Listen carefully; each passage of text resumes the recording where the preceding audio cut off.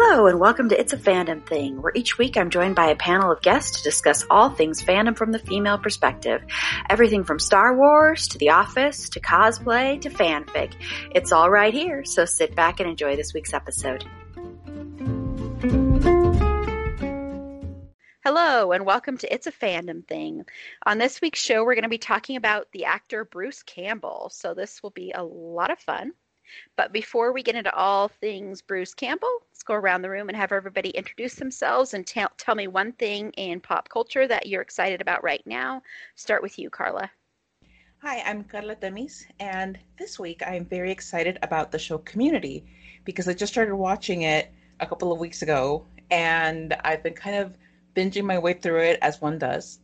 And I have nothing in my mind now but the theme song and Troy Nobbit in the morning. It's just going through my head constantly, and I'm not even mad at it. I have yet to watch I think I've watched one episode of that show back when it first came on, so that's one. Well, I hate a lot of the characters, and yet I'm still watching it. So if there's one thing I can say about it is that it's very watchable, despite the fact that some of the characters will make you want to throw things at your screen. Oh, and also Joel McHale without a shirt on. I can dig it. Oh, really? Really? Yeah. It's good stuff. It's good content. Quality content. He'll always be talk soup to me. Me too. Like I watched this, and I've been watching. I'm in the 5th season now, and I'm like, talk soup is just talking and being hot, and his haircut looks nice now.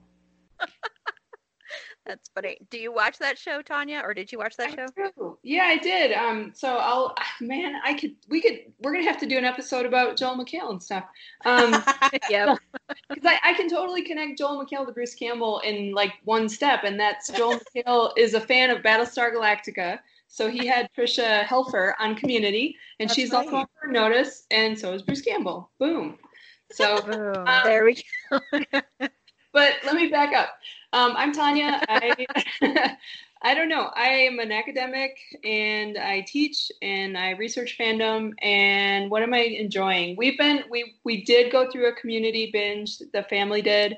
I have seen it before, and then we were watching Psych again, which is really kind of fun right now. Yeah, I've seen it at least a couple of times all the way through.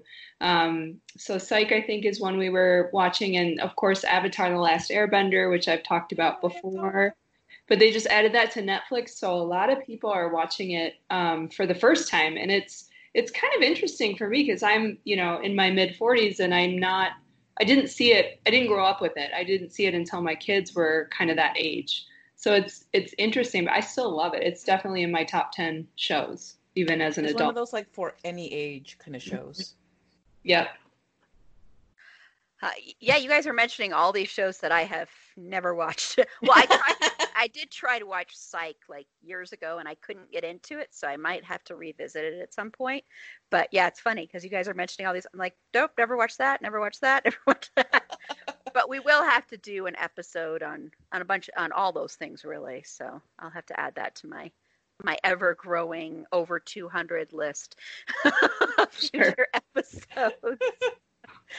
And I'm going to name several things. I'm going to break my rule here. I'm going to start off with one that I just got a notification on my phone about, that the movie Ready or Not is, I guess, available right now on HBO. And if you have HBO and you have not seen Ready or Not, I highly, highly recommend that one. It's not really a horror movie. I mean, it's very graphic, a lot of violence, lots of gore, but it's really kind of funny and clever. And I kind of think of it as like Clue in a way. And it's all about a woman who marries into this family that, they basically make games. They make board games and other kind of games.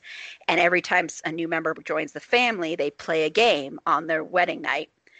And whenever they choose hide and seek, this is not really a big spoiler, guys. This is given away pretty much in the beginning. Whenever hide and seek gets drawn, then they basically hunt down the new bride or spouse, whoever it is, and try to kill them. So, yeah. That sounds healthy. Yeah. Oh. It's really good. It's a lot of fun, and Samara Weaving plays the bride who's joining this family and, getting hunted. And it's a lot of fun, and I love her in it, and I love seeing women being strong. And it's kind of like a Final Girl, but yeah, so I highly recommend that one. So I guess you guys haven't seen it then. No. No, and it's so funny. I was thinking about this for the last couple days. Despite being a pretty big Bruce Campbell fan, I do not like horror. I'm not a horror. Oh, really? You know what? Yeah. Exactly, me too. I think it's more stuff with Bruce Campbell in it than horror stuff that happens to have Bruce Campbell. Hmm. Oh, okay. That's very So, interesting because I'm a huge horror fan. So and I'm glad you are because I think that's important here. And so I think we'll get into that, but I'll kind of yeah, share my 2 cents about it when we get there. okay. About why I can't watch some stuff with him in it. No, I understand. And then the other two things I'm going to mention because Pride Month is coming along, and I think these two fit that. There's a new Netflix movie that is called The Half of It, and it's kind of a take on Cyrano de Bergerac story with a woman playing the character who writes everything and tries to woo the girl for this guy. And it's just a really good coming of age story. And what I like it is what I like most about it is that it's focused a lot on this friendship between this girl and this guy, and you don't often see that. And it's also very much about her coming out and dealing with that. And it's great to see a story like that centered around a woman who's a person of color, and not just a white girl like it so often is. So I don't know if you guys have seen that, but that's really good, and it's on Netflix. And I would definitely watch it again. Like I'll probably watch it when we're done with this. I loved it that much. And then the other thing I'm going to recommend, and I've recommended it before, and we did a whole podcast about Elton John, is Rocket Man. Is Woohoo! now is now available on both Hulu and Amazon Prime.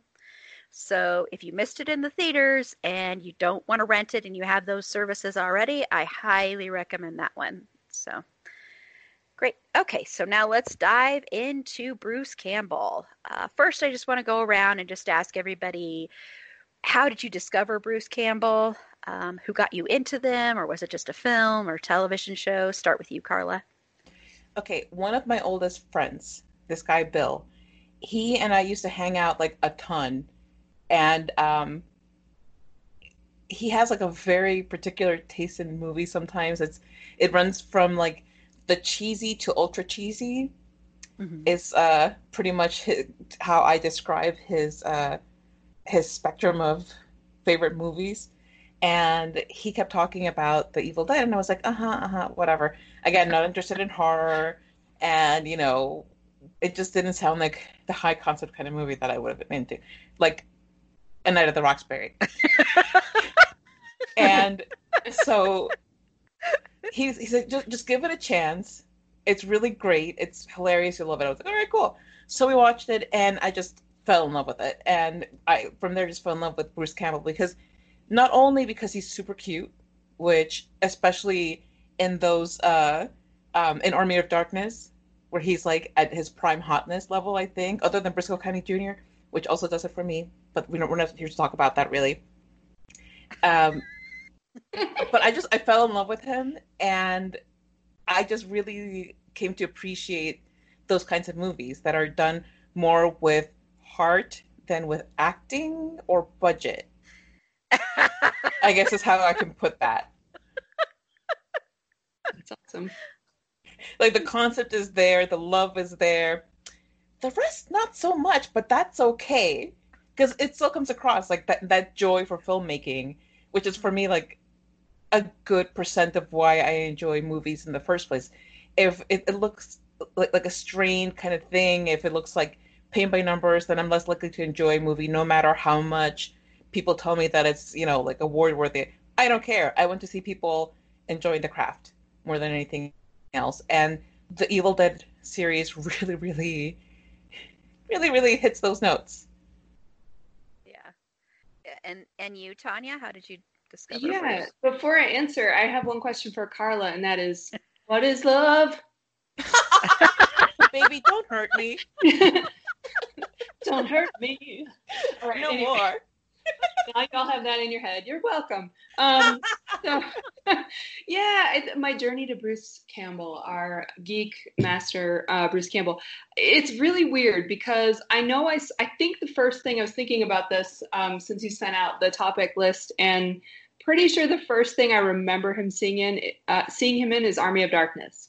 So I believe I saw that first before I saw other Evil Dead or anything else, and I know that was one of the movies my husband and I went to, and we were high school sweethearts. So we went to this really weird movie, and I don't know whose idea it was to go to that. I think it was mine because I'm the bigger geek actually, but I had no idea what the hell was going on in this movie because, it just, if you haven't seen the other ones, you're like, what? I think I had seen Briscoe County. I don't know if that came out before or after Army of Darkness. I feel like it came like on the heels of that.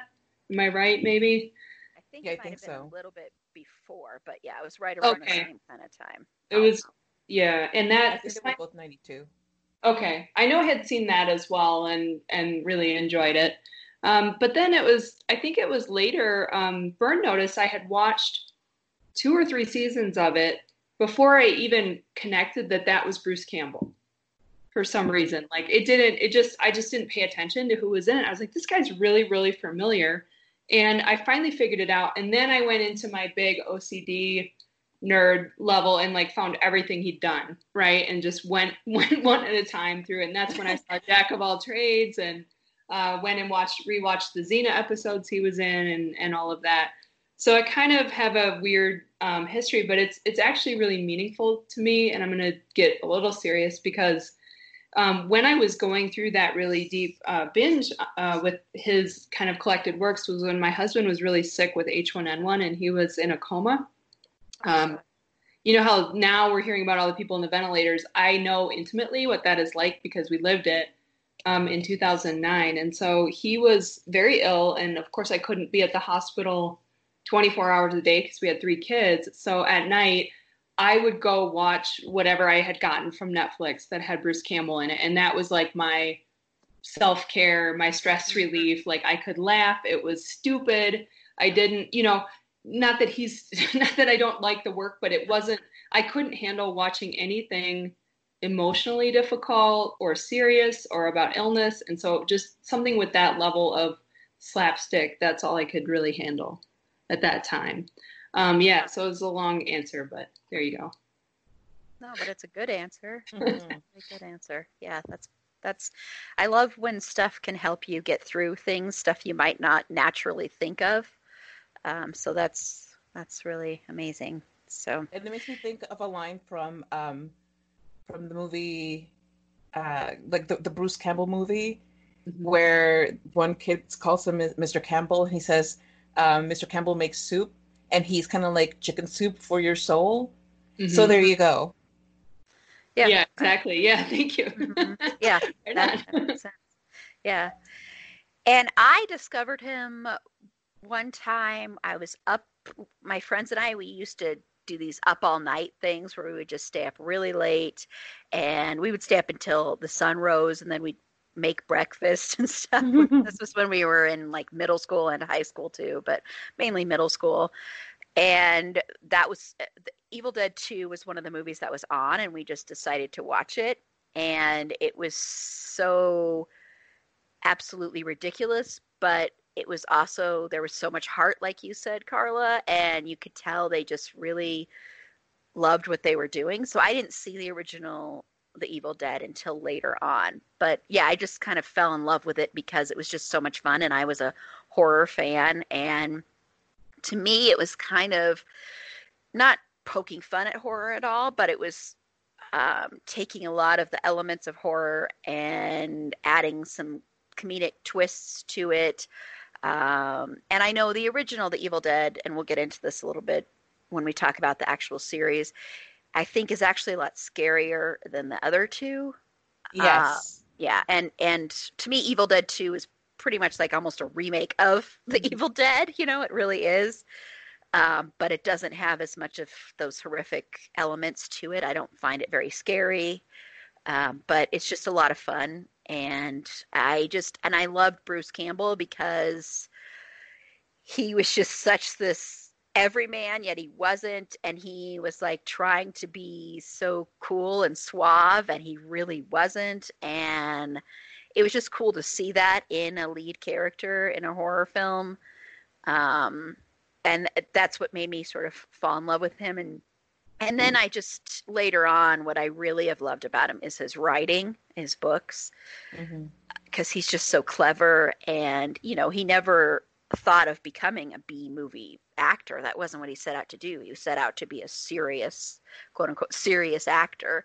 So it's just interesting reading those his books and his take on things. And he's just so clever and witty, and all the things that I wish I could be all the time is part of it.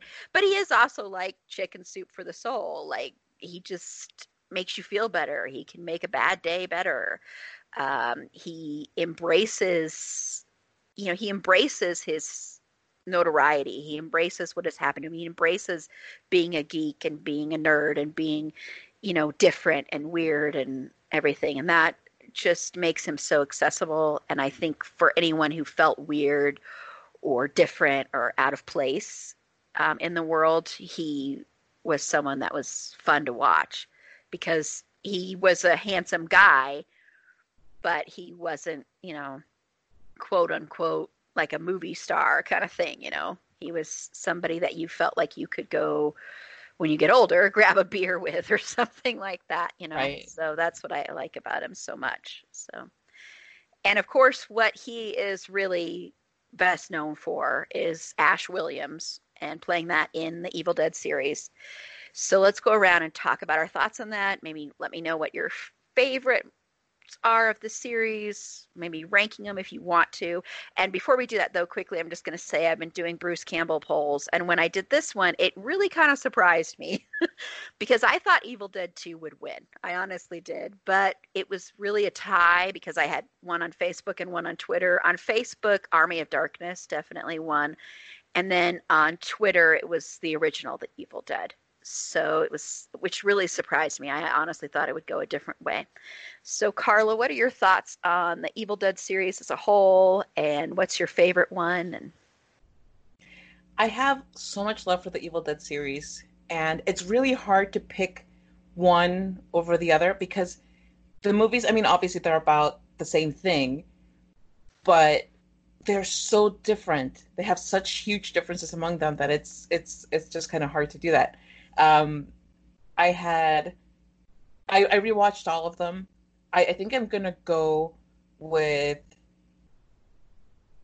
Evil Dead, the original one, just because it's the most straightforward one of the three. Um, it's not like the best reason to choose one. It's just like the one that I'm going with for now. Because okay, Evil Dead 2 was like the Evil Dead, but with a lot of Three Stooges influences. And Army of Darkness was the Evil Dead 2, but with even more Three Stooges influences and better stunts. So, yeah. They tie in together, but they don't. Evil Dead 2 is just basically a remake of Evil Dead 1, but with a better budget and slightly better acting. Army of Darkness takes it to a whole new level, and I'm not really a big fan of like the medieval kind of themed movies. So, but it does have Bruce Campbell's better acting and like really great stunts in it. So much blood, way more people in it, and like some of the more classic lines, I guess, of the Bruce Campbell oeuvre in general. But yeah, it's just the first Evil Dead, which I know that they had it was a really tortured process for them to make. Very drawn out. Like they kept running out of money, so they would just pick back up again. You can definitely tell, but it still comes across as a really cohesive work that is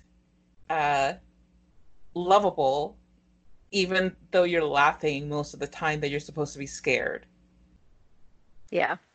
And you see Baby Bruce, like with his like little baby face and his terrible acting in that in the very first film, and like his hair's all kind of weird in the beginning, and then they realize maybe it just happened that like when it gets pushed back, he looks better. I don't know, but it worked. Yeah, yeah. And you, Tanya? Yeah, this is a really difficult question. I think I'm gonna have to pick Evil Dead 2, even though I think on your Facebook poll I voted Army of Darkness because I was just like, yeah, whatever. I'm gonna contradict myself. Deal with it. Yeah. You're a complex woman. Yes, I am complicated. I have layers, like an onion and like ogres. Anyway, it's a Shrek reference. Um, so yeah, I'm gonna pick Evil Dead 2 because I really think that when I know I had seen that I know I saw the original. I cannot remember which one I saw first, but I did drag my husband when he got better to like a midnight theater showing 3 hours away to go see Evil Dead screened. Yeah, this poor guy. Like, we're gonna go see this, and he's like, "This movie's terrible." I'm like, no, it's good. See, they're doing this, and I'm deep nerd out on it. And he's like, whatever, I just want to go to bed. So I'm going to say 2 because I really feel like that one was the most creative. And I like the idea of taking something that you already created and like remixing it or redoing it. It's almost like a fan work, like a fan fiction, of your own work where you're going, all right, I'm going to take this wonderful song and then someone else is going to cover it, or they're going to do it in a new way. And that genre, as far as I know, may have sort of existed a little bit in like drive-in B movies prior to that time. But I feel like that film, Evil Dead 2, really created an entire genre that we see now. Like you think about the Edgar Wright movies, Shaun of the Dead and Hot Fuzz and all of those wouldn't exist without Evil Dead 2. For sure. And you can even see all the different directing and camera techniques that Raimi kind of, I don't know about invented, but pioneered because they didn't have any money. You can see that now in all kinds of different shows if you know sort of what you're looking for, and Xena and various different shows, and even outside of that genre. So I think and I've seen it on Supernatural. It's kind of interesting when they'll sort of appropriate Sam Raimi stuff. So I'm going to say that I feel like Army of Darkness is great because that brought it much more mainstream. I feel like that was a kind of almost like a crossover. And if you remember that time in the 90s, the medieval stuff was a big deal. You had that huge Robin Hood movie that was awful but had a huge budget, and Morgan Freeman for some reason was in it. And you had a Knight's Tale. Yeah, you had a lot of like TV shows that were sort of in that genre. So I think that's probably why they chose that particular setting for that film. And in high school too, we were rediscovering, that would have been high school for me, like Monty Python and the Holy Grail. So for me, that like fit with that whole sort of zeitgeist. I'm going to be obnoxious and use that word of kind of that parody slacker sort of, I'm going to make fun of all your stuff, thing. So, yeah, there you go. Yeah. And for me, it's definitely Evil Dead 2, hands down. I will admit, I actually was not a fan of the original The Evil Dead for a long time. Mm-hmm. And I think it's because I saw Evil Dead 2 first, and I loved the added humor. And I thought with The Evil Dead that wasn't there. And I had a real problem with some of the stuff like, and I'm a fan of horror, but for some reason it really bothered me, the whole tree raping scene. Okay, really raping. Oh my God, that was really disturbing. And yeah, so that was hard to kind of digest, I think. I think if I had seen The Evil Dead first, I might have felt differently about it. My feelings on it have changed since then, but when I originally viewed it, I was like not a fan. I was like, nope, I'm going to ignore that one. But Evil Dead 2 is still my favorite because of that, because of the first one. I just thought it was so much fun, so unique. It was like they were kind of just like, we're just going to go balls to the wall, have as much fun as we possibly want to. And it did create a whole new genre. You wouldn't have, even the movie that I mentioned at the beginning, Ready or Not, you probably wouldn't have that movie without Evil Dead 2. So it's, it's really spawned a lot of people just embracing doing horror that way. Um, and it's not like it was the first one that added any kind of comedy to horror. It's not like the first B horror movie necessarily, but it's like it's the Cadillac of B horror movies is kind of the way I put it. It's the one that everybody wants to live up to. And I think B horror is a really good thing. I want to do a whole episode just about that because there's so many of them that are just so beautiful and wonderful and so much fun to have, so much fun to watch. And you can tell that people had fun making them. And with this one, with Evil Dead 2, I just want to throw out a couple of little trivia things that I'm looking at on IMDb that I think are just interesting. One is that Stephen King is a big reason that Evil Dead 2 even happened because he was a huge fan of the Evil Dead. And so he convinced Dino De Laurentiis over dinner that their production company should finance Evil Dead 2. So I just think that's interesting that you wouldn't probably even have Evil Dead 2 maybe if that hadn't happened. And Evil Dead 2, if you didn't know, they tried to avoid an X rating by doing different colors of blood. So that's why you'll see the different colors of blood, which are just so ridiculous. But the MPAA gave it an X rating anyway. So it was X rated, but the film was released unrated. Which is how they kind of got away with that, with, not having the X rating slapped on there because that, could be the kiss of death for a lot of films. And as far as for the remake thing, what's really interesting is everybody considers it a remake, but they don't really necessarily consider it a remake because they didn't have the rights to show scenes from the original.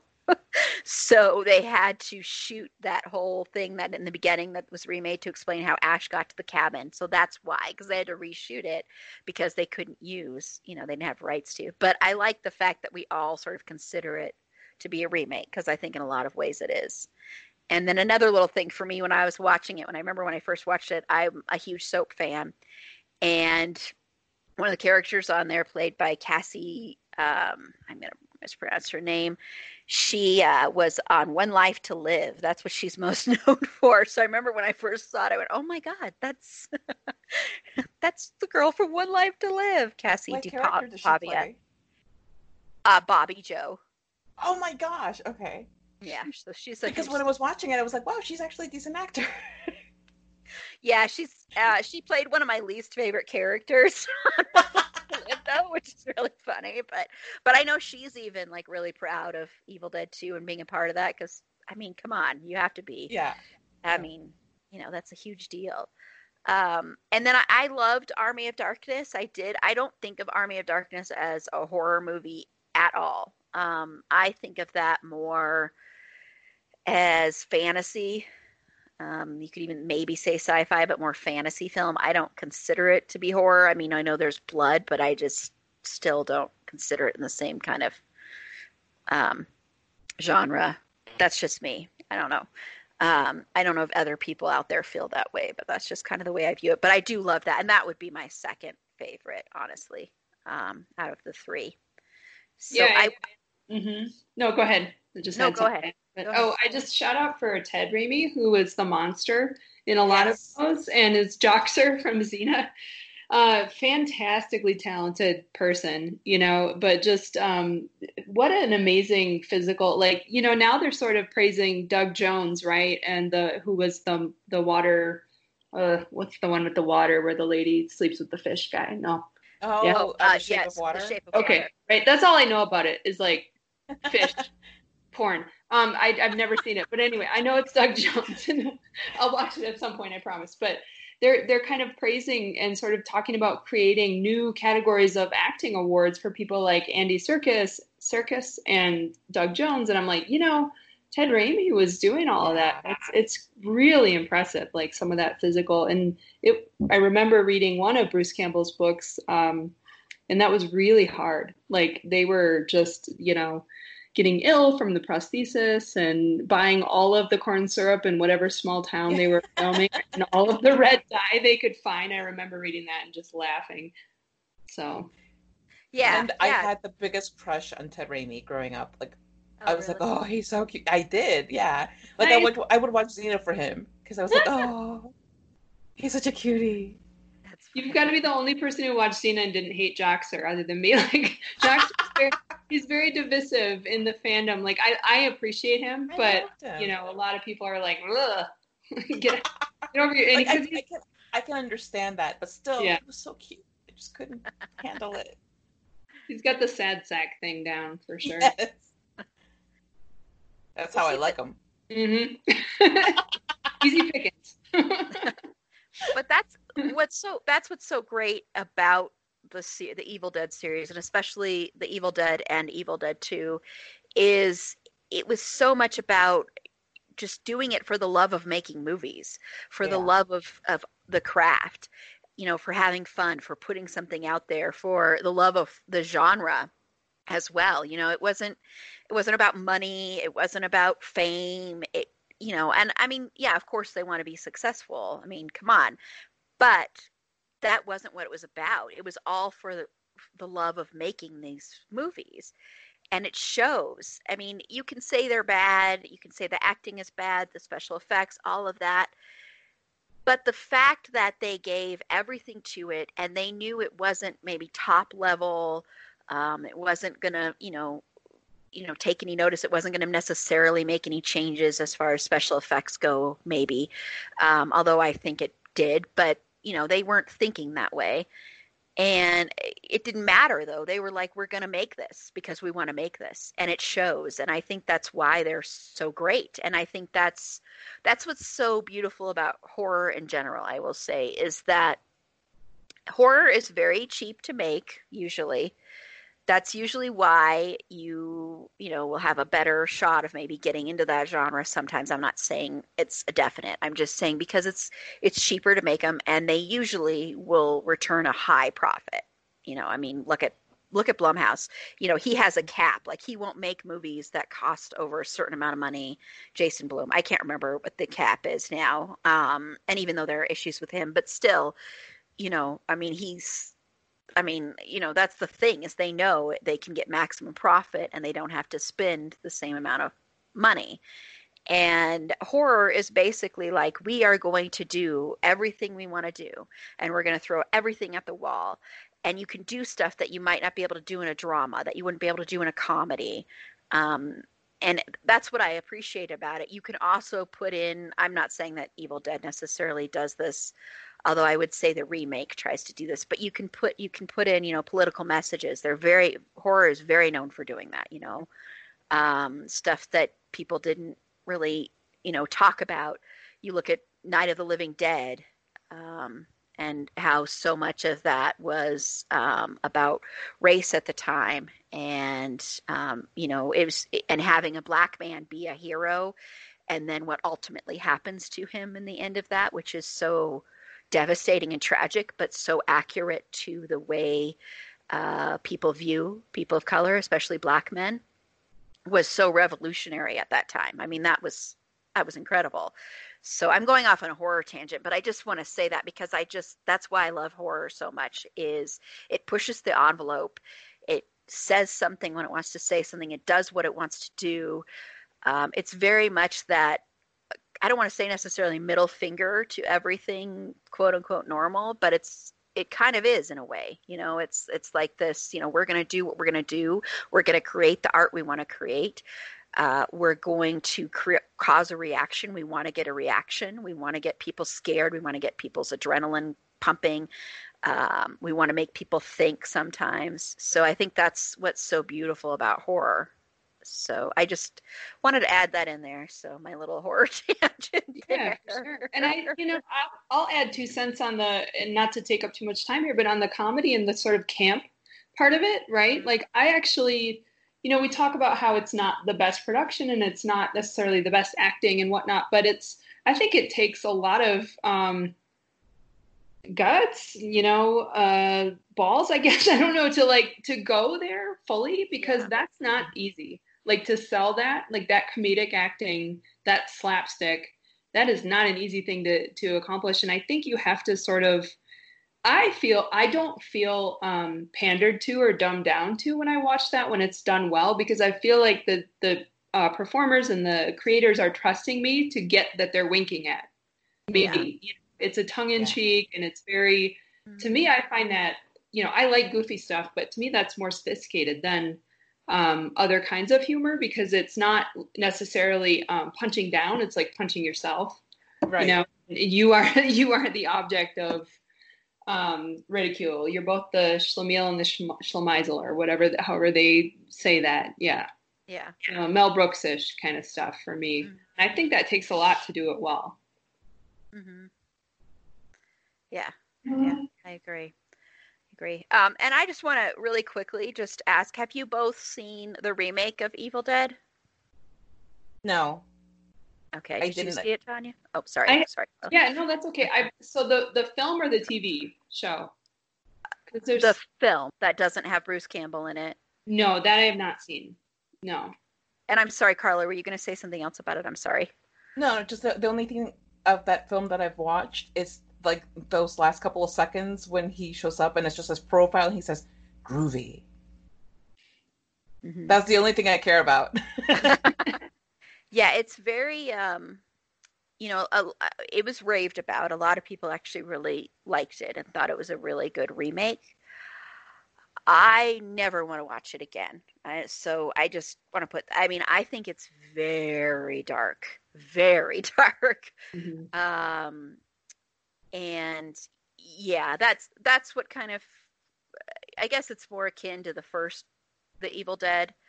And it's definitely got more of a final girl in it. It's, you know, Jane Levy plays basically the final girl in it. Yeah, but I just wasn't a big fan of it, to be quite honest. It was very hard to watch. I found it very disturbing, and I like disturbing, but I think it bothered me because I associate it with Evil Dead, you know, since it's Evil Dead. So I was like, I need some levity in here, and there wasn't really too much in there that was like that. So yeah, I just wanted to see if anyone else had seen it. That's very much a horror movie, very straightforward horror with lots of gore. Okay, so let's get into the creator of Evil Dead series and someone that Bruce Campbell has a very good relationship with, and the brother to Ted, Sam Raimi. So what are your thoughts on that relationship, Carla? Well, Sam Raimi, or the other Raimi, as I like to call him, the not Ted Raimi, if you will. I think I think that the relationship is very interesting, and I think it's wonderful to have such a long-standing relationship between two guys who just love the same stuff, who have been working together on and off for decades. They went to high school together. They started doing Super 8 movies with their friends. They eventually decided, hey, let's give this a shot and really pursue filmmaking. And so they started working together, collaborating. And I started reading some interviews with the two of them about their relationship and just about their work together in general. And it was really interesting that a lot of the interviews revolved around how much Sam Raimi loves to kind of torture Bruce Campbell, and that he puts him in these really uncomfortable situations. And like he will literally sit there and poke him with a stick to get the reaction that he wants. And the fact that Bruce Campbell's like, okay, let's do this, like I don't know that I would have that kind of relationship with my friends, but it's very interesting that they do. And I mean, certainly their work speaks for itself. It's very fun. And Bruce Campbell, I mean, he has to have a lot of trust in Sam Raimi to put himself in his hands repeatedly over the course of decades and not be like, you know what, man, I am out. Like, this is just one step too far. But and of course, Sam Raimi famously, he gets like his shot at a big tentpole movie, which was Spider-Man, and he puts Bruce Campbell in it. And, in every movie in all three of his Spider-Man movies, Bruce Campbell has, and for me, it was a scene-stealing cameo in each one. I think probably my favorite one is when he's the usher in Spider-Man 2. And and Peter Parker is like trying to get into the theater, and Bruce Campbell's kind of like being snooty about it. Okay, so I'm going off on this tangent about why I love his cameos and that, but that's not why I'm here. I am here right now to talk about Sam Raimi and his relationship with Bruce Campbell, which is that it is fantastic and weird and maybe not something that I would want for myself, because I think I would want my friends to be a little bit less tortury to me, but that's just a personal preference. But I do think it's great that he brings his friend along for the ride on these bigger things, that they support each other so completely, and that they work so well together and with so much trust between them. Mm-hmm. Yeah. And Tanya? Yeah, I think that they certainly have a dynamic, and to me, it's like siblings, right? You know, it's someone that you've known forever, you're so close with. But yeah, I had read that he likes Sam Raimi. I think he's brilliant, but apparently he's kind of an asshole as a director. And I mean, for me, that's really interesting, because just for years seeing the finished product, I think getting into this and reading about Evil Dead, and when I was talking about that period of my life where I was starting to read more about the behind the scenes stuff, that may have been one of the first times I'd really thought about that in more detail. And kind of having that window, you realize like how different that is from what you end up seeing, right? And his brother as well. So it was, if I remember right, it's like Rob Tappert, who's quite involved with Xena and showrunner, creator for that for a while. And then Bruce and Sam Raimi were all buddies. And Ted Raimi, the younger brother, was sort of always hanging around, like trying to be involved with whatever they were doing. And I read that Bruce Campbell was even a babysitter to Ted at one point, because he's just younger enough, you know, which is kind of funny. But I remember watching when he got Spider-Man, I knew who he was, and I was so excited. And it was really great to watch that, knowing you were going to probably see these signatures, you know, like an artist would have a specific style, right? Directors have that too. So I really enjoyed that. I have some issues with those Spider-Man films, but I thought at the time they still actually hold up pretty well. I have mostly gender issues with them, but that's a different podcast. But there's a scene in, I want to say it's Spider-Man 2, and I promise this is about Sam Raimi, so bear with me. Spider-Man 2, where Tobey Maguire has decided he will stop being Spider-Man, and he's going to go to college, and he's going to work hard, and he's not going to run off, and he's going to get MJ by being, you know, like an average guy that she wants, I guess. And he's like walking with his backpack across the campus, and he drops his backpack, and then somebody walks past him and smacks him in the head with a backpack. Like it's like students walking past. That was Sam Raimi. That was Oh my God. that was the director. Like off him, and he reacts, and he's like, and he really hit him. Like and that wasn't. I don't think it was planned to go down quite that way, but I remember seeing that. Wow. Like okay. But yeah, that whole "Raindrops Keep Falling on My Head" is the song that's playing in that sequence, and it really, where they pause and they do the freeze frame like an after school special, you know. So it's just really fun. Like, and I think whoever ends up editing for him, they do a really, I don't remember who edits, but a lot of that is accomplished, I think, in the editing too. Like, there's got to be a pretty good partnership there. But yeah, because in the, especially in the first Spider-Man film where, Peter has his suit on and he's testing out the web shooter. Mm-hmm. Like there's just this one spot where Peter extends his hand and it's just all you see in the frame is his hand, and he just kind of goes at like a double shoot kind of thing. And that is such a Sam Raimi shot. Mm-hmm. And that's definitely something that like in editing they would have to focus on, I suppose. But it really is like there has to be like a good relationship of understanding, and Sam Raimi putting out what he wants and the editor making that happen. Yeah, for sure. I mean, I'm guessing he's like watching over the shoulder. He sounds a little like he's very, yeah, involved in everything, even hitting the actors to make them do what they need. I didn't know that. And now I'm thinking like, is Bruce Campbell okay? Do we need to go and like, form a support group for him and the other actors who have worked for Sam Raimi? Like, now I'm concerned. Like, is Ted okay? I think they're okay, but I remember Bruce Campbell talking about like getting hurt while filming, right. where they had Oh, budget yeah. to like not do stunts themselves, and some bit about he needed stitches, and Yeah. he was something about he told the doctor, okay, while you're in there, just give me a little bit of a facelift while you're oh my God, all right. But that's what they did. And he was probably only 30 or whatever, but yeah, yikes.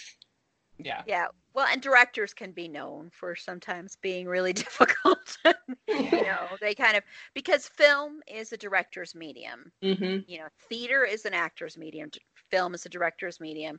And the editor, what you guys already brought up, and I'll say this really quickly, editing will make or break a performance. An editor can make a performance look better.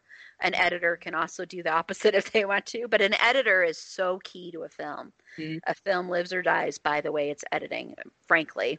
It's very essential, and I'm sure most directors will be there to kind of oversee that. But yeah, an editor, makes a huge difference in the film. Now that we're saying that, I feel like Joel and Ethan Coen had a connection there where they were editing for Raimi, or the Coen brothers, or something. There's some connection there where they all were helping each other with different films. And I don't always love the Coen brothers films, but I always appreciate their editing. It's always fantastic. So I will say that. Yeah. But I know there's some connection there between those guys. I'll have to look that up because I haven't heard that before, honestly. I promise I didn't pick it up. I don't. No, I believe you. I'm sorry. I think Bruce Campbell and Sam Raimi are very much like brothers, and kind of like, I think there's probably some tension sometimes every once in a while, but they have a lot of love for each other. And you really, really can see that in when Bruce Campbell writes about him and talks about him, is that there is that love there of like, he's that brother that pesters him or pushes him to the limit, or gives him more than maybe he should at sometimes. But I think they work really well together, and I'm glad that Sam Raimi put him in so many of his other films. There are, of course, ones where he didn't, but it's kind of like the car that shows up in all the Sam Raimi films, the car from Evil Dead that shows up in all of them.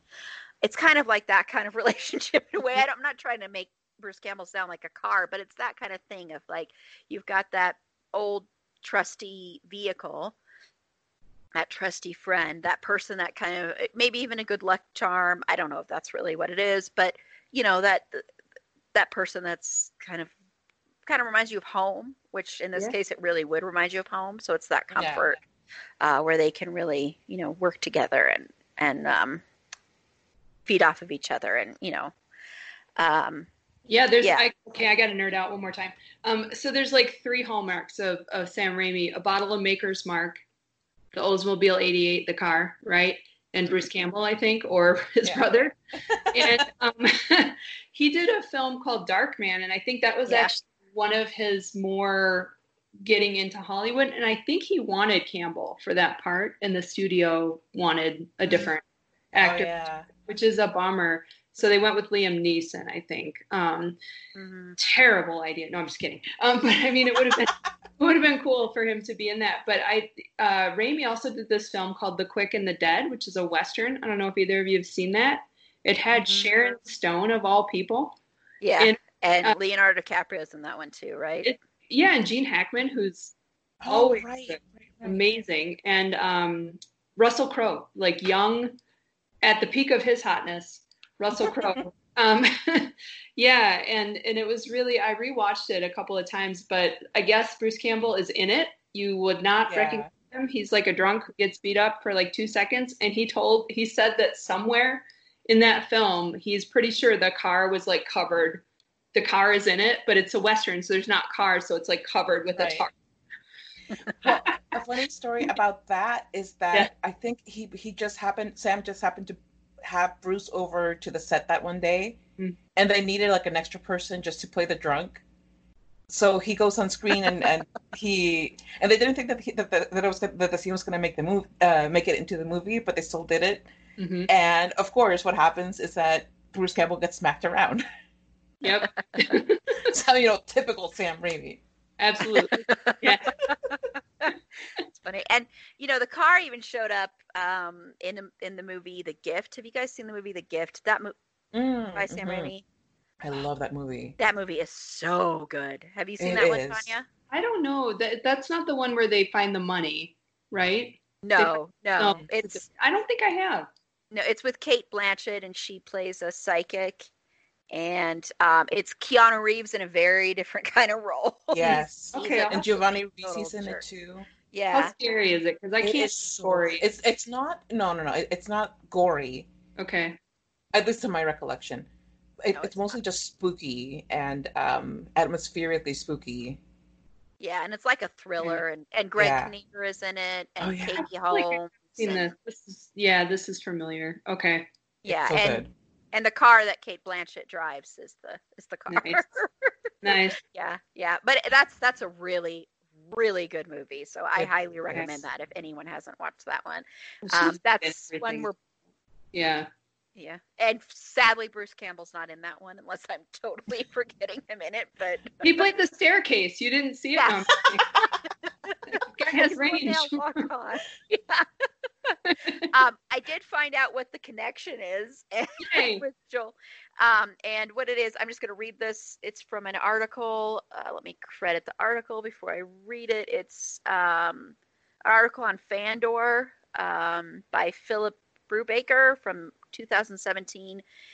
And it says in there, Sam Raimi and the Coen brothers are known for very different films, but once upon a time they were collaborators. While Joel and Ethan Coen are multiple Oscar winners and critically lauded auteurs, they struggled to break into filmmaking just like the horror-obsessed Raimi. Joel and Sam worked together on Raimi's no-budget masterwork, The Evil Dead, and it was there that Joel learned a cheap but effective camera trick to raise the pulse of the audience, the shaky cam. So, I mean, back to the very beginning is when they were. Yeah. So that's pretty cool. Yeah. I knew they had some kind of, and I think they're still friends and sort of unofficially. I know Bruce was in Hudsucker Proxy, which is a Coen Brothers great film. Yes.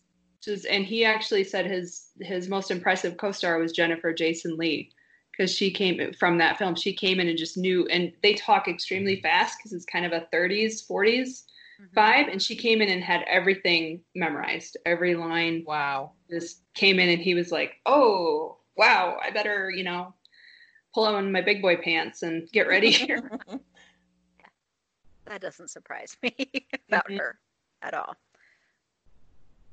Okay, great. Well, speaking of the Hudsucker Proxy, let's get into the other Bruce Campbell films that are not Evil Dead related. Although, of course, My Name is Bruce is one of them, and that's kind of Evil Dead related, kind of adjacent.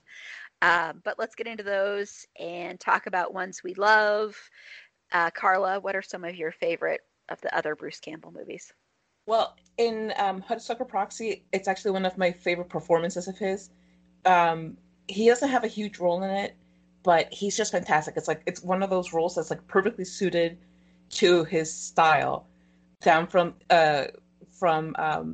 his voice, the way that he speaks already in most of his roles, just sped up. Mm-hmm. And his interactions with Jennifer Lee's character are just so perfect. Like everything that they do together in that movie, you just kind of get lost in the magic of the cadence of them speaking. And I absolutely adore watching their scenes together in that movie, which I love the movie so much anyway. I have to say I'm not a huge fan of My Name is Bruce, but I understand its appeal.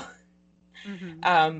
I enjoy it just for the fact that, he clearly doesn't take himself seriously, like the way some actors do. He enjoys playing off his notoriety as a B-list movie actor, and he embraces the fandom that has brought him such attention, and the genres that have taken him there, which is why the movie works in its own way. It's a very cheesy movie. It all starts out with these kids are being picked off by these basically deadites, like in the Evil Dead movies. Mm-hmm. And somehow Bruce Campbell ends up getting kind of recruited into helping them get rid of these whatevers. But the thing that I love the most about him in general is that he just often plays these reluctant heroes, which I think I just have a thing for because I really enjoy reluctant heroes in any kind of genre or whatever. But he just does it so well, and he's just so enjoyable. It's just enjoyable watching him in those roles. But again, that's what makes him as Smitty in the Hudsucker Proxy so interesting and refreshing, is that it's completely different from those roles, and you can see a bit more of what's the word range in his acting, where he's still, it's still goofy. It's not anything big or flashy or showy, but it's solidly him, or his style, and just a lot of fun. And I know that I've only talked about two of his of the many movies that he's been in, but those are the ones that I like the best. But okay, I spoke too soon, because the one that I love the best with him in it is Bubba Hotep. Yeah. That movie. Yeah. That movie is an absolute gem. It is one of the greatest performances that he gives. It's probably his best performance. And like you said, Erin, he is the best Elvis on film, Yep. period. He should have gotten more recognition from his peers for that performance, because it was so good. The whole movie, the writing is excellent in it. You have him and Ossie Davis Jr., which, like, what? Mm-hmm. And Ossie Davis Jr. plays a man who thinks that he's JFK. Bruce Campbell plays a man who thinks that he's Elvis Presley. You don't know whether to really believe him or not, but they basically end up fighting evil creatures that are taking the souls of their fellow nursing home residents. And they just do it with such panache for these guys who are supposedly old and past the peak of their physical, what's it called? Prime, I guess. Mm-hmm. And you fall in love with the characters, you fall in love with his performance in it. And he's just so likable, even though he's a curmudgeonly old man who is kind of gross and can't stop talking about this like massive growth on his penis. Not growth on. Yep. But yeah, it really, it's a whole different character. And it simply because of the fact that he's playing Elvis, because he's still, chasing after some supernatural kind of creature. But you can really see the step up from back in the beginning with the first Evil Dead movie, where the acting was horrible, but that was part of the charm. And now he's like, you watch Bubba Hotep and you're like, wow, he's actually really good. Like, he could actually tackle the serious actor thing. His acting has improved over time, and even so, I feel like he's one of those actors who would still have a following even if he never improved, kind of like Steven Seagal. But he's fantastic, and I'm gonna stop talking now. No, that's awesome. I'm just gonna try not to dunk on Seagal in my next comments now. Just know that I've thought about it. Yeah, so I guess I'll jump in. I would say, do we want to just talk movies right now or TV show roles? Just movies, and then we'll just movies. Yeah, I will be really fast and just say, like, I love the Spider-Man cameos, and that's not a lead role, but Bubba Hotep would be my answer to that. I've seen a handful of the other things, not everyone he's done, because it's probably 100 movies or something like that. It's a large number of films. So yeah, Hudsucker Proxy too, of course. Those would be my big ones, but for all the reasons you said, yeah, fantastic. Yeah, and I'll just echo the Bubba Hotep thing. And I rewatched it last night. And what I love about that movie is it's so different. It's so unique. I really think it's one of those that you can't think of another movie like that. Um, and it also shines such a light on the fact that when people get older, we stop seeing them. They stop existing, Yes. and that's very much what that movie is about. Underneath it all, I think that's what it's totally about, is just the way we treat old people and the way we treat the elderly. And once they get to a certain age, we kind of, we're condescending to them.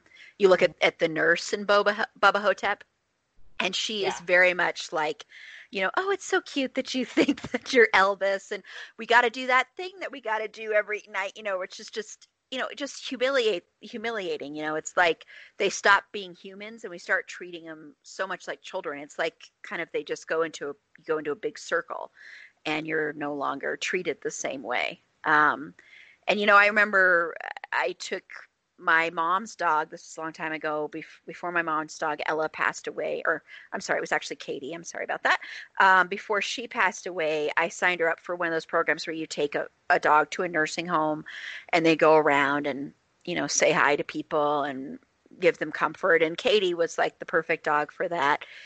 And I just remember how lonely it felt in there, and people were very lonely. And I remember one day this new woman coming in there, and she's sitting on the bed, and I'm in there with her and with Katie, and she's like, this is not what I thought it was going to be.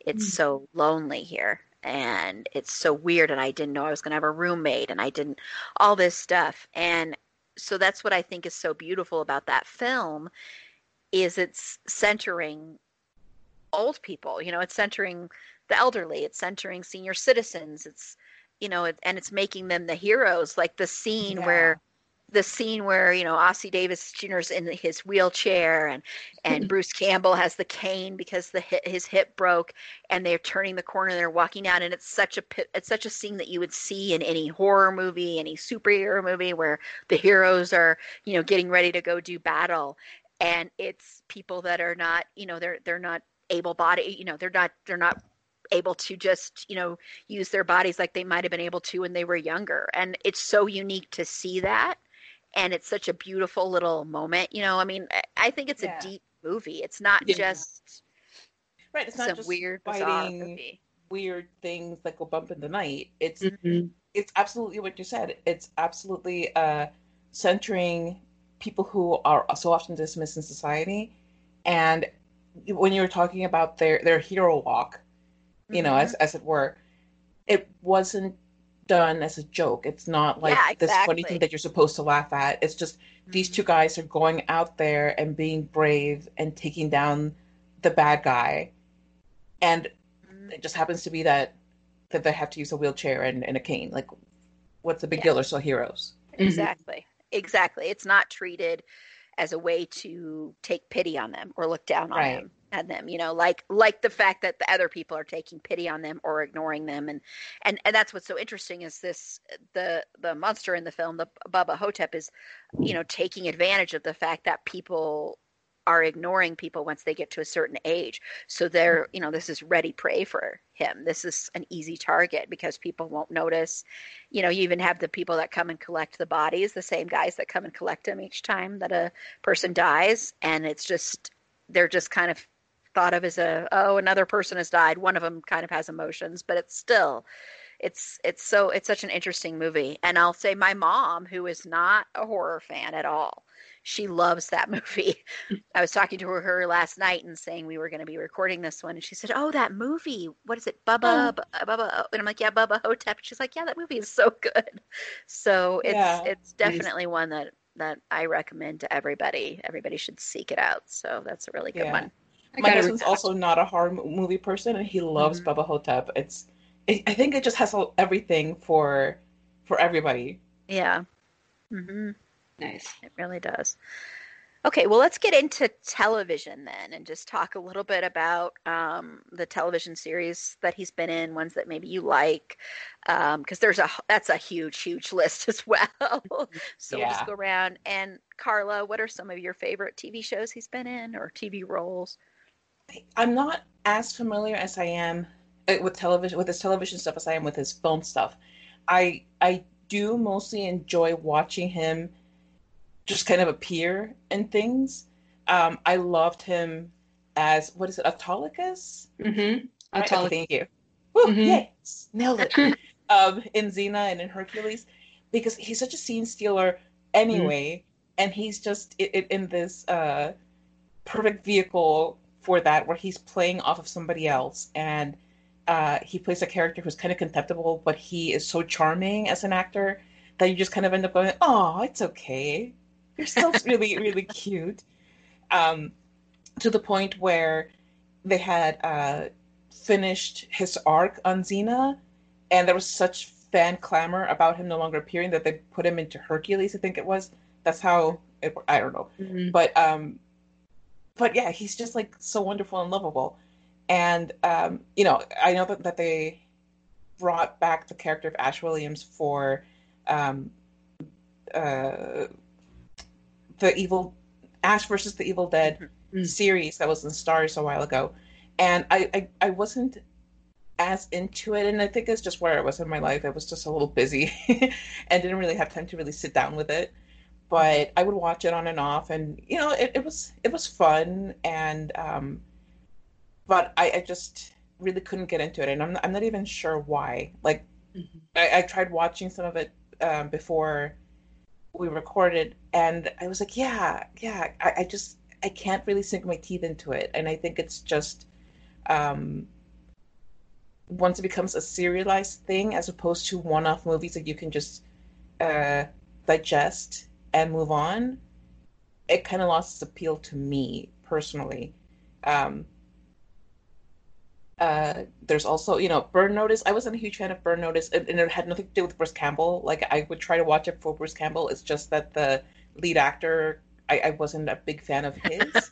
So Yeah. it really turned me off from watching it. And I know that they had, like, I think it was a standalone movie for his character, Sam Axe, that I just never got around to watching, which I'm gonna have to at some point. But um, it was, for me, mostly fun watching it for the moments in which Bruce Campbell would shine.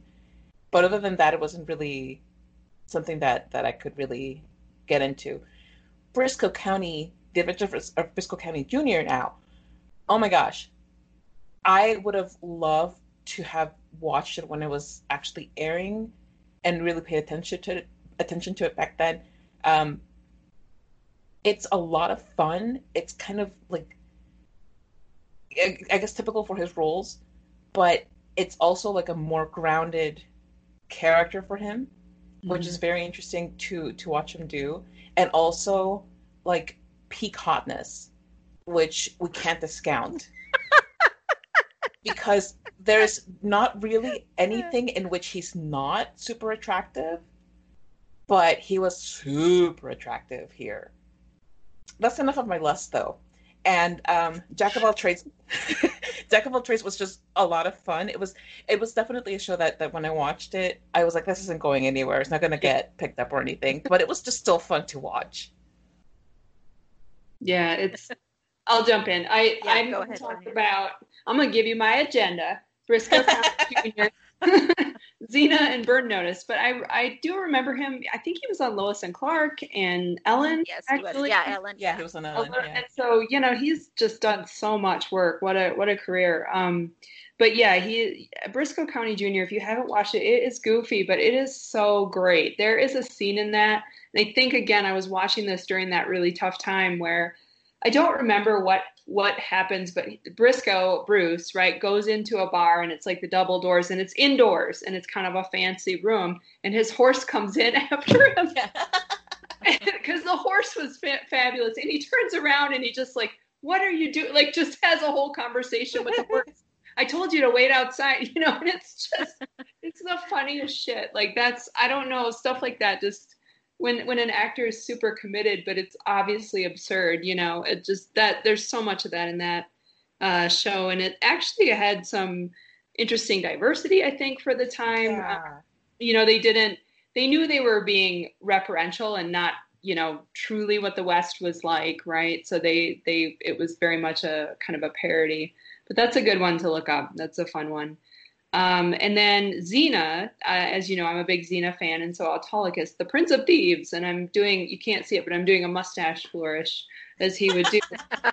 And he got to do so much great physical stuff in that role as well, because several points in Xena, somebody gets put in another person's body or someone's possessed by something, so he got to do, I think Xena is in his body at some point and he's in her body. And then anyway, there's a scene though where he, as Xena, I think, kisses Gabrielle, and he would, Bruce was like, yeah, we better reshoot that scene. We got to do another take, because he really did not mind kissing Renee O'Connor, apparently. So that was pretty cute. I like that little backstory. But yeah, that was, they loved making that show. They really did. If you read about the behind the scenes and all the money and the industry that they really helped get going in New Zealand was pretty amazing. Okay, Burn Notice.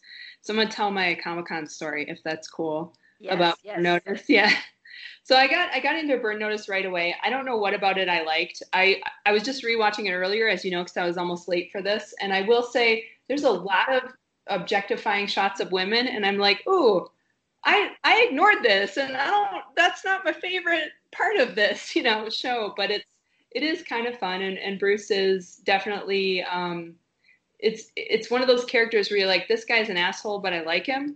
He's really good at that kind of an asshole. Yeah, you're gonna enjoy this guy, and he ends up having a heart of gold and is kind of a down on his luck guy. But 2014 was the first year that I went to Denver Comic-Con, which it was still called at that point, and Bruce Campbell was like the big headliner for Comic-Con, I think, that year. And I didn't know about photo ops, so I didn't get a photo op. I didn't know anything about any of that stuff. But I was like, my son Dean was with me, and I was like, we're going to go see Bruce Campbell. I don't care how long we got to wait in line. We're getting in line. And we sat in line in a 95-degree room in full cosplay and sweated for like an hour to get in to see in one of the huge ballrooms. And we got in, and he was just hilarious. He was an asshole. And it was like, yes.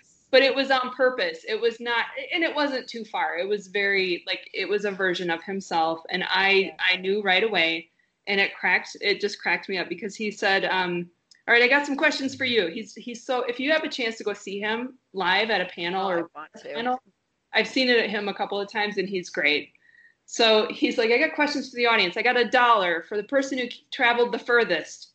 And so, someone would ask him a question, he'd walk to the edge of the stage or walk off stage and give him $1, right?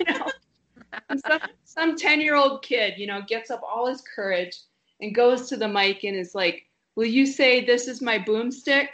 And is very cute and wants him to quote Evil Dead. And Bruce Campbell, no expression, goes, I could if I were your little monkey, turns around and walks away.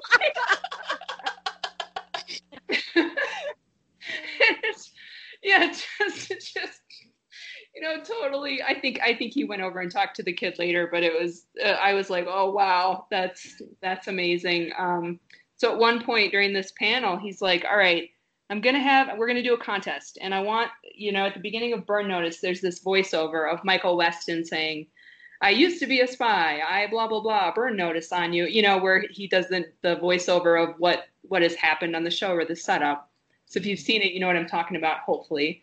And it's probably 30 seconds to a minute of dialogue. So he gets all these people up on stage, and they're going to try and see if they can, from memory, recite this voiceover opening. And the first couple people do pretty well, but there's this really excited guy, and he's in a hat and a big Duck Dynasty beard, like he's cosplaying Duck Dynasty. And so Bruce Campbell's like, all right, Duck Dynasty, let's go for it. And he hands him the mic, and the guy is like hesitating at first, and then he just launches into it perfect. And here it's Jeffrey Donovan. It's the actor. Oh.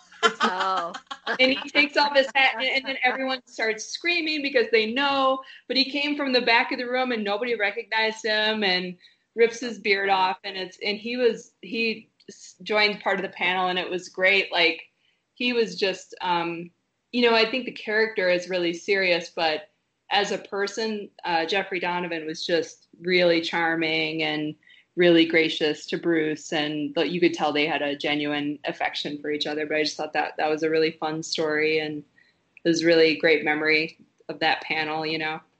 So it was a pretty special panel, and it's a bummer he hasn't been able to come back, or they haven't gotten him back, but that would be cool. Yeah, I'm very jealous of all the people who have met him, because yesterday, but a couple of my friends were going back and forth talking about their Bruce Campbell stories and meeting him and stuff. And you know, it sounds a lot like the way his panel was. And they were talking about how people would bring bags of sugar for him to sign. Bags of sugar. Yeah. Wow. And all this stuff. And chainsaws, of course. Yes. All sorts of And all of the things. kids named Ash. Mm-hmm. Yeah. There was actually a story like a while back. I think it may have been even in his book. Yeah, it was in his first book.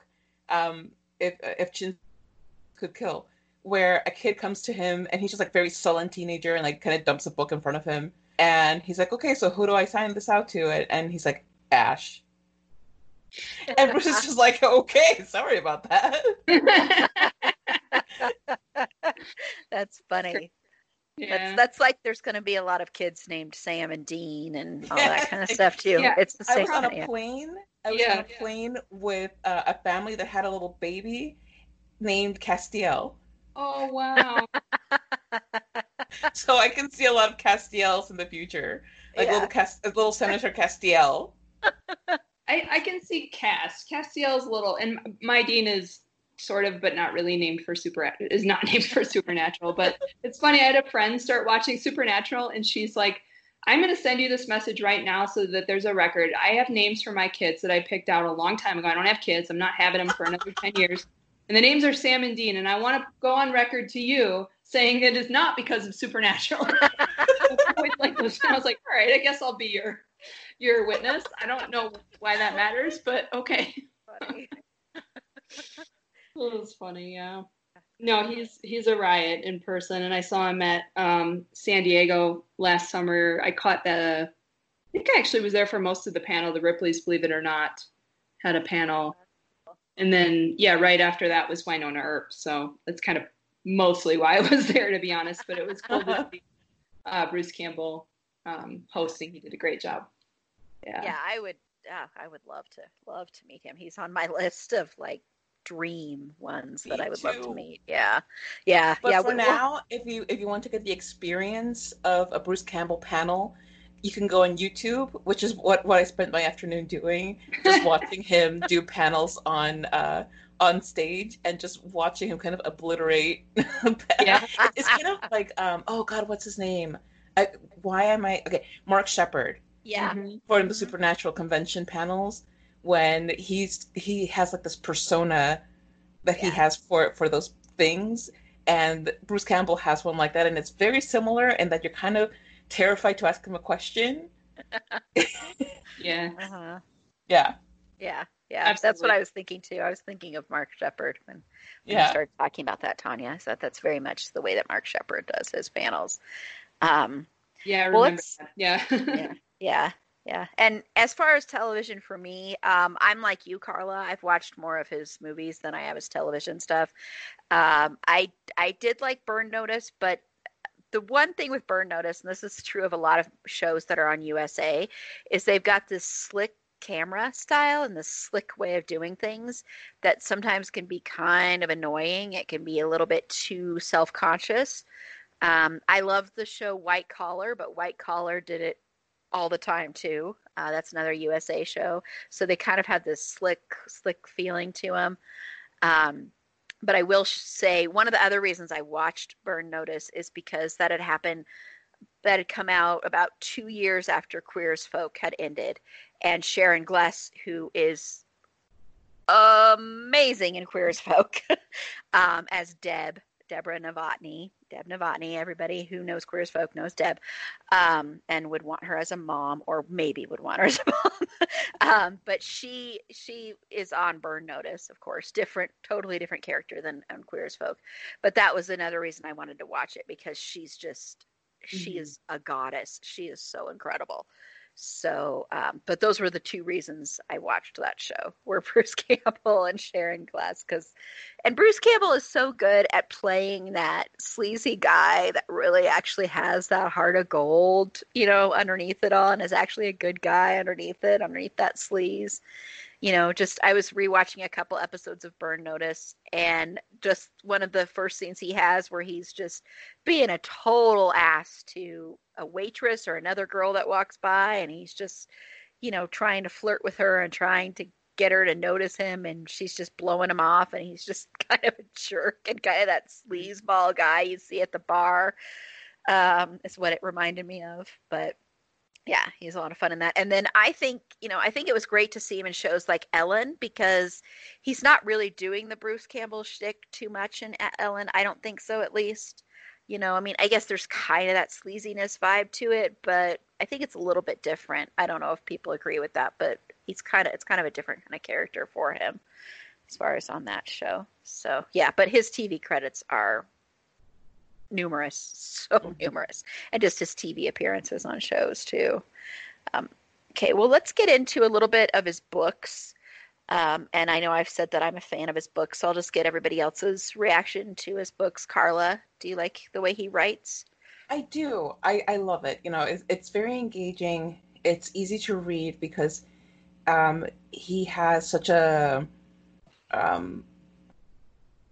he has like this way of writing that is very compelling, very fun, doesn't really put on airs, and so it makes it all the more enjoyable. And I was actually trying to reread Hail to the Chin, which, if you're like me and you have a child during your self-sequestering COVID times, that it's not easy to get a moment to yourself. So I didn't make it very far in the book, but what I did get through was very enjoyable and very fun. But I love reading his behind the scenes little tidbits of how much he suffered under the conditions that he was working in for our enjoyment. But for especially the Evil Dead movies, it's a lot of fun to read about those. But I love that he recognizes that he's a hero to nerds and goofballs and people who just admire the bravado that his characters have, even when it's not particularly well earned. Mm-hmm. He seems to be the kind of actor who is not he doesn't look down on his fans. He treats them like he cherishes his fans, is what I'm trying to get at. He recognizes their role in his success, but more than that, he sees them as human beings who just enjoy the things that he does, and he's grateful to them, and I think that's wonderful. What was it gonna? I had a really good point, and of course, that's the one thing I don't write down. But suffice it to say, I love his books. I've read them multiple times, especially If Chins Could Kill. Hail to the Chin. Actually, again, I have to thank my friend Bill, because he actually got me an autographed copy, and I cherish it and love it, and it's a wonderful thing. He sent it to me as a surprise, and I was like, "Oh my god, dude!" Like, oh, thank you, Bill. But it's wonderful to have his words available to read, because I think that's one of those things, like when you fall in love with an actor's work and with their personality, and then you get to read about their childhood and their inner process and all of that in their own words, it's something so special. And that's probably my favorite thing about those books, is just like that feeling of like having a conversation with Bruce Campbell, which I would absolutely love to do one day, but minus the whole thing where I would freak out and just kind of stare at him and not say anything. Yeah. Kind of, like Tanya will understand, like if I were Troy and he was LeVar Burton, yes, I would totally pull a pre-clone Troy LeVar Burton thing.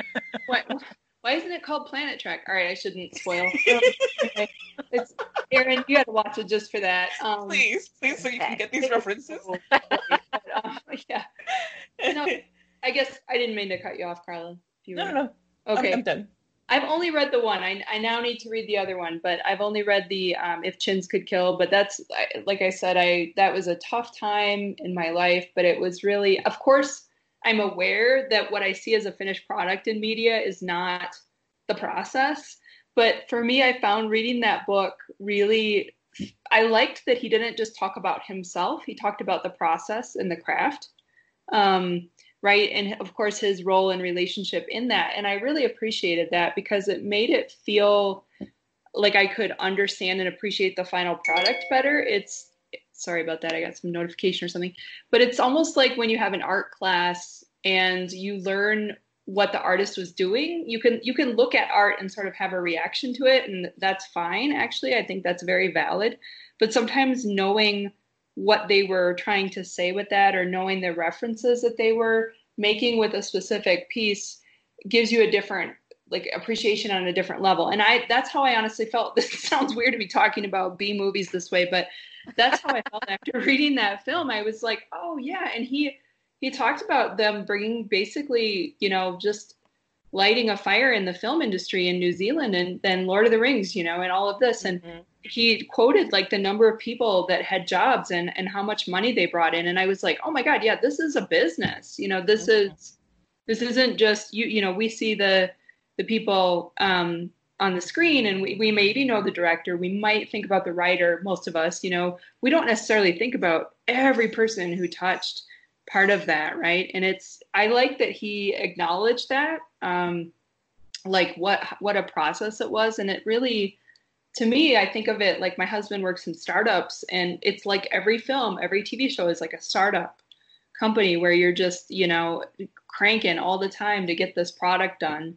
And then you're moving on to the next one, I guess. So I really like that part of it. And I didn't find it, I didn't want to read celebrity gossip, and that's not what it is, because just to reassure folks who are like, oh, this is just going to be like, I'm hanging out with Leonardo DiCaprio and whatever on his yacht that's run by wind power because he's super cool about the environment. No, I don't know. But making up with his 21-year-old girlfriend. Sorry. Yeah. Right. Okay, this is I'm going to tell a bad joke about Leonardo DiCaprio. Because he's fine, whatever. I don't care. I'm not a fan, but I remember him. He has a Prius, right? He's kind of famous. He made kind of famous. Conscious. And when that story came out shortly afterwards, was some story about him leaving a nightclub with 20 women, 20 women. And I'm like, Leo, how are you going to fit all them in your Prius, bud? How's that going to happen? Anyway. You gotta think these things through, man. All right. If he needs life advice, I'm here for him. Yeah, that's probably when he had limo or something else that wasn't necessarily. He probably wasn't thinking about being green. Yeah, no. Point. He was thinking something else. I'm sure. Anyway, well, and you guys have mentioned two of his books, but I want to give a shout out, even though I think If Chins Could Kill is the best one, to How to Make Love the Bruce Campbell Way. Yes. Which I had on audiobook that my friend gave it to me on audio. So that was amazing to listen to and read that book. So I want to give a shout out to that. But I've already raved about how much I love the way he writes. And I think If Chins Could Kill is just absolutely perfect. And I love the way, like I said, he says in there, he didn't set out to be like a B movie actor. He wanted to be a serious actor, and he just kind of fell into that role, but he embraces it, and he knows how valuable it is, and he knows what it's done for his life. And so he's never making fun of that. He's never making fun of the people who are his fans. He loves it. And that can be a rare thing, I think, when somebody achieves any level of fame, for them to stay real and to stay a person, really. Sometimes they can get caught up in all of that, ooh, I'm so special and perfect kind of thing, and leave a club with 20 women. And sorry. How are you gonna do this, Leo? I don't know, man. Anyway. But anyway, but what I kind of all of a sudden what popped into my head, and who he kind of reminds me of, and this actor was also kind of thrown into this, is Robert Englund. You know, Robert Englund was a classically trained actor. He was trained in Shakespeare and all this stuff, and then he got this role of Freddy Krueger, and that defined his life and defined his career, and he became a horror icon. And instead of running away from that and pushing that away and being like, no, no, no, I can't be known for just horror. And, you know, I'm a classically trained actor. And when you listen to Robert Englund talk, he talks like a classically trained actor. He talks like a theater person, you know. But he embraced that, and he loves it. And, you know, I was just watching, and I said this on our last episode, I was just watching the Never Sleep Again, the Nightmare on Elm Street 3.5 hour documentary that's streaming now on Shudder. I highly recommend it if you're into that series. And watching him talk about that, the love he had for this character and for the series of films and for all the other actors he worked with, and how complimentary he was, and how he never was above them. You know, he never acted like he was above other actors on there. It was really remarkable, and it reminds me a lot of Bruce Campbell. I kind of think they're kind of the same, where they didn't set out to be this horror icon or this B-movie icon or anything like that, and they fell into it, and instead of, you know, wanting to distance themselves from that, they embraced it because they realized the power in it and the joy they got from it. And yeah, so I just think that Bruce Campbell is just pretty incredible that way. And I think his writing is amazing. And I don't know if he has, so excuse me if I'm making a mistake here, but I would love to see what he would do with like a screenplay, you know, if he wrote just a full screenplay, because I know he directed My Name is Bruce, but I don't think did he write that one, or does anyone know? Or I don't remember. I think he wrote a different movie. I can't remember the name of it right now. I don't remember that if it got made though. I think it did. Man with the Screaming Brain. That's the one. Yes. I was like, I think I've seen that, and that was weird. But I will chime in with some celebrity gossip after I said I don't like that sort of thing. So here we go. I refuse to watch Nightmare on Elm Street because the concept terrifies me and has for 35 years. But I know who Robert Englund is because England. Okay, because he was on a show called V, which I loved. Yes. Which also gave me nightmares, but I loved. Best shows ever. Yes. I love that show. So if we want to go real dorky 80s stuff, we can go there. But so I was at Salt Lake Fan X a couple of years ago, and I was just chatting with one of the volunteers that I don't know if people are aware, but when you have big cons like that, it's usually volunteers who are sort of handling the celebrities and kind of, you know, they may bring in a person, they may not, the celebrity, but the volunteers are kind of managing their lines or helping get things organized. And I asked a woman once, because I was just chatting with her, I was like, so who has been your favorite person to work with as a celebrity? Who's been, you know, if you don't want to tell me dirt, you don't have to, but like who's give me the dirt. No, who's been and of course I asked something positive because, you know, I'm trying to be not an asshole. And she said Robert Englund. She said he is the sweetest, nicest, most genuine human that she, you know, so she had nothing but just glowing things to say about him. And I was like, oh, cool. All right. That's good. That's nice to hear that, you know? Yeah. Yeah. That doesn't surprise me. Yeah. Because I'm a huge fan of his, just because I think he's so great at playing that character. And he's not, when you look at him outside of the makeup, he's not someone you would instantly think is going to be this scary, terrifying character. And I mean, his character in V is the complete opposite, you know? Yeah. So it's just interesting. Went off on a little Robert Englund tangent there. I actually have him down on my list of future episodes because I think he's another one that is an icon, that is a really good person to talk about. So we'll have to do that. We're going to do that someday. Okay, well, to kind of wrap things up as far as with Bruce Campbell goes, he has such a lasting impact on film, media, the world. I mean, I guess maybe that's kind of being too broad, but I think in a way he has this lasting impact on things.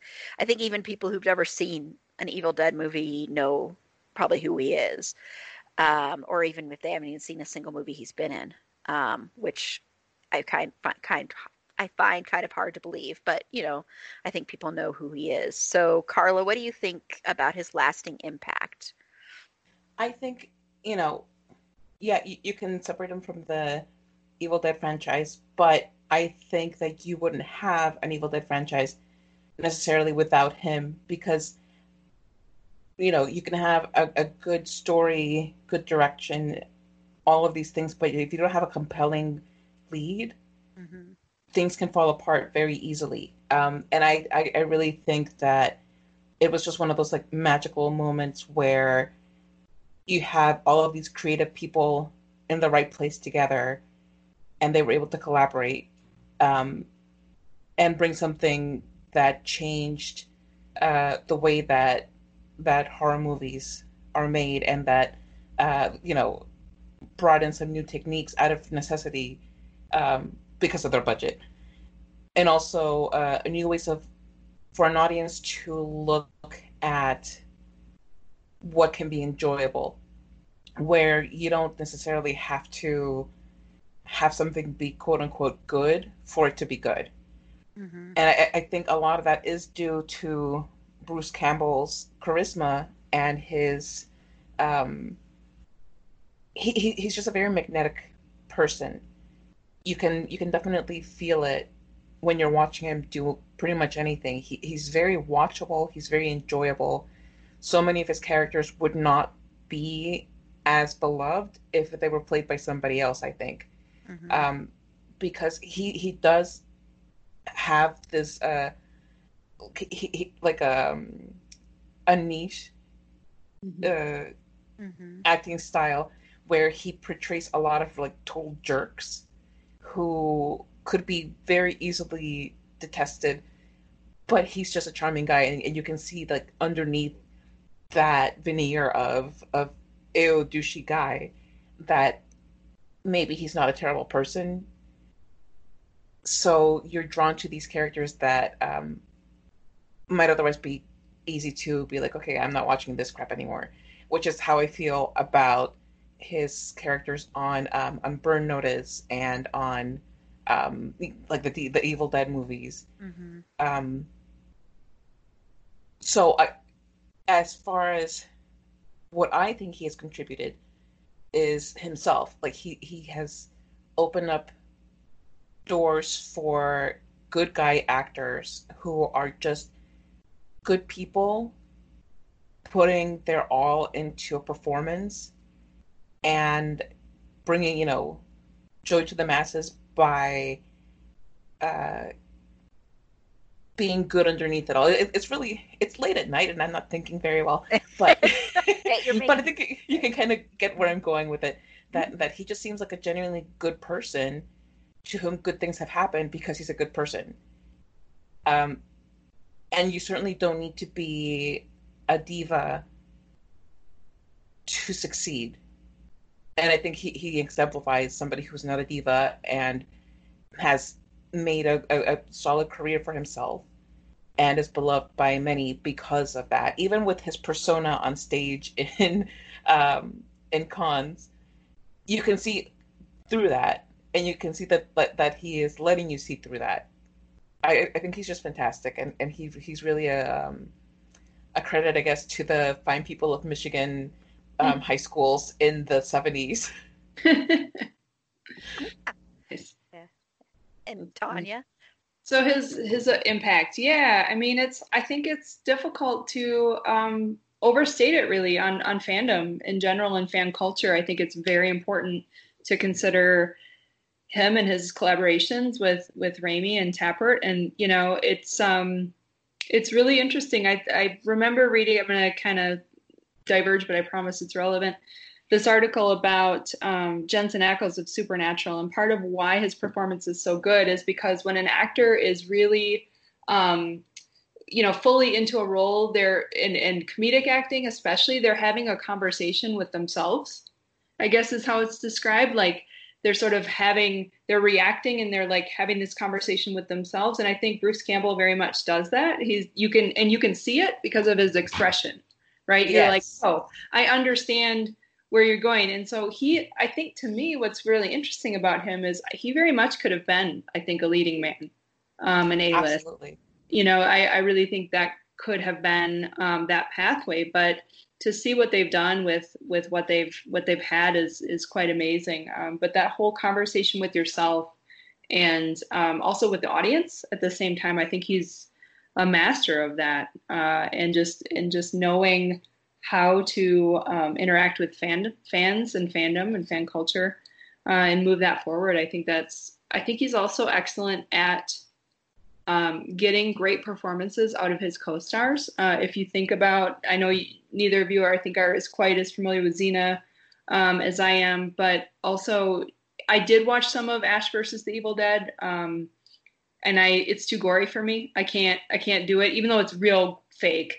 It's real fake, and I get that. I actually think it was good. I think they did a really good job adapting that to a series, and he's great in it, and Lucy's amazing, and everybody, but everybody around him is wonderful. Mm-hmm. So I think like getting those roles out of your co-stars and, showing up for 2 minutes in Spider-Man and stealing the movie, Mm-hmm. that's so taking that kind of charisma and making comedic, charismatic acting right into sort of your job for 40 years or whatever. It's impressive. I don't think we would have some of the genre work we have now. Like I do see a lot of what Jensen Ackles does. I can trace that to Bruce Campbell, if you will, like some of the goofier stuff that they've done on Supernatural. So for sure. Yeah, he's had a profound impact on everything. I'm not everything, but a lot of aspects of the entertainment industry and movies in general, and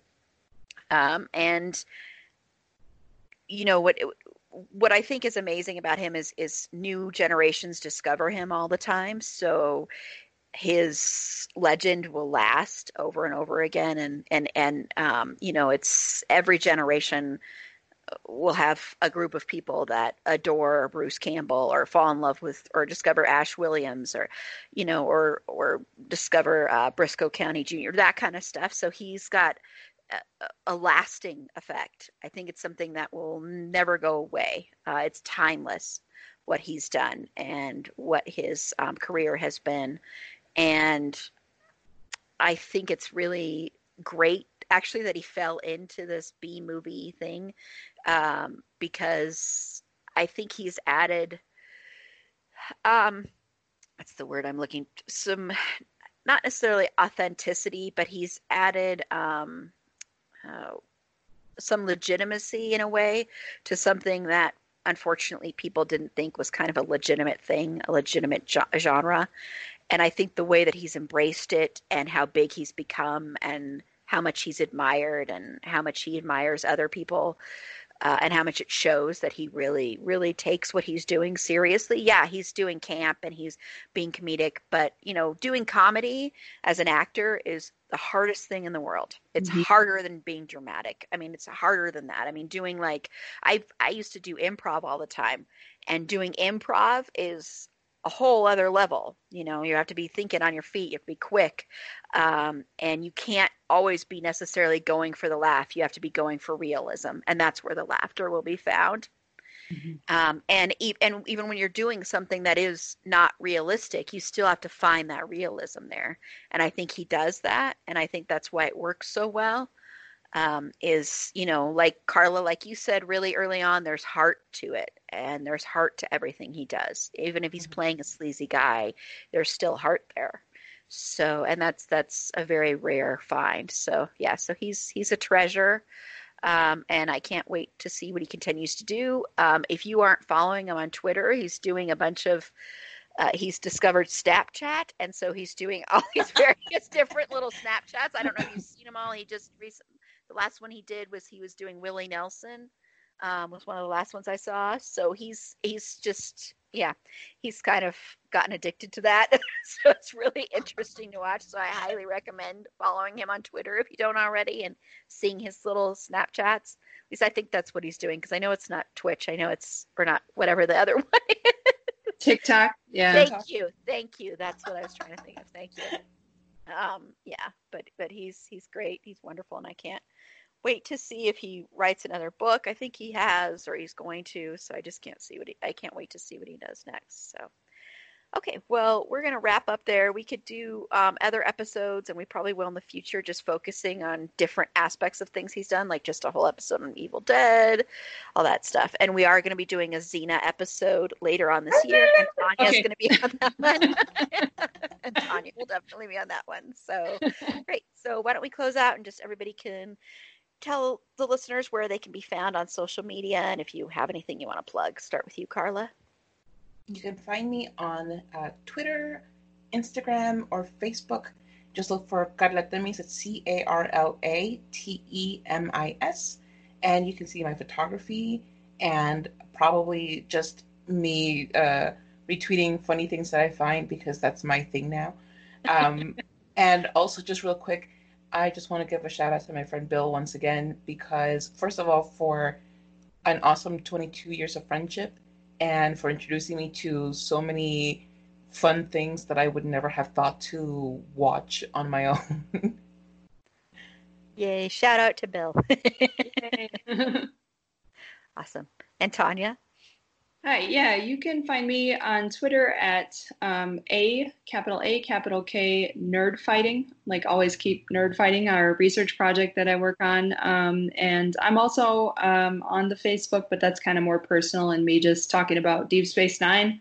I don't know, like Star Trek, lots of Star Trek and random. Also, I want to plug not getting the shingles. Like, I would. Yes. I'm gonna say Oh my don't God. do that because I did that apparently because I'm like, what? I have to get adult chicken pox during this business. So I'm doing much better, but yeah, other than that, you can check out our blog on Medium. We actually write semi-intelligently about various geek things, and I don't just ramble about shingles and how many. I'm just picturing all the women in his Prius, in Leo's Prius now, like a clown car at the circus. Like, okay, anyway.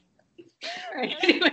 There you, I'll leave you with that visual. Well, and we'll have to link because we'll link for Carla's website, but we'll have to link for that as well. So you Okay. just send me the link and I'll put in the show notes. And this is Erin. You can follow me on Twitter at eAprilBeauty. The E and the A and the B are capitalized. Be sure to like the show on Facebook at facebook.com/itsafandom-thing-pod. On Twitter at fandomthingpod. No, it's in that one. On Instagram at itsafandom-thing-pod. And if you want to give any shout outs to some Bruce Campbell stuff we missed or if you have any kind of feedback, feel free to email the show at itsafandom-thing-pod@gmail.com. And next week, we are going to be starting our month-long episode celebrating Pride. The first week, we're going to be doing a show on Will and Grace, and I'm excited because on that one, we're going to have somebody on from Australia. So, and they're in Australia now, in Sydney. So that'll be really cool to have someone from another country on the show. So I'm excited about that. And then we're going to be talking about my all-time favorite show, Queer as Folk. So that will be very, very interesting listening to me in that one. I will have some critiques of it though, because every show has critiques. And then I also want to just quickly say, again, I'm going to throw this out there to the listeners. If you are in the LGBTQ plus community and you would like to be on a podcast episode, I'm very laid back. This is very laid back. Don't feel, like this will be some weird pressure cooker thing. Feel free to reach out to me via Facebook is probably the best way to do that. And I'll just quickly give a rundown. Sorry, guys, I just want to just throw this out here really quickly of the shows that we're still looking for extra people on. We have people on them, but extra people on. We're doing the L Word. We'll be recording that the weekend of June 6th. And on that weekend, we're also going to be recording an episode about queer baiting. And then the following weekend, we're going to be doing an episode on the show Pose. And then we have another episode that week too, but that one's full. And then the week after that, we're doing Sense8. And so if you're interested in any of those, there is room available. So feel free to reach out to me and we can discuss that. So until next time, remember, it's a fandom thing, and be groovy, everybody.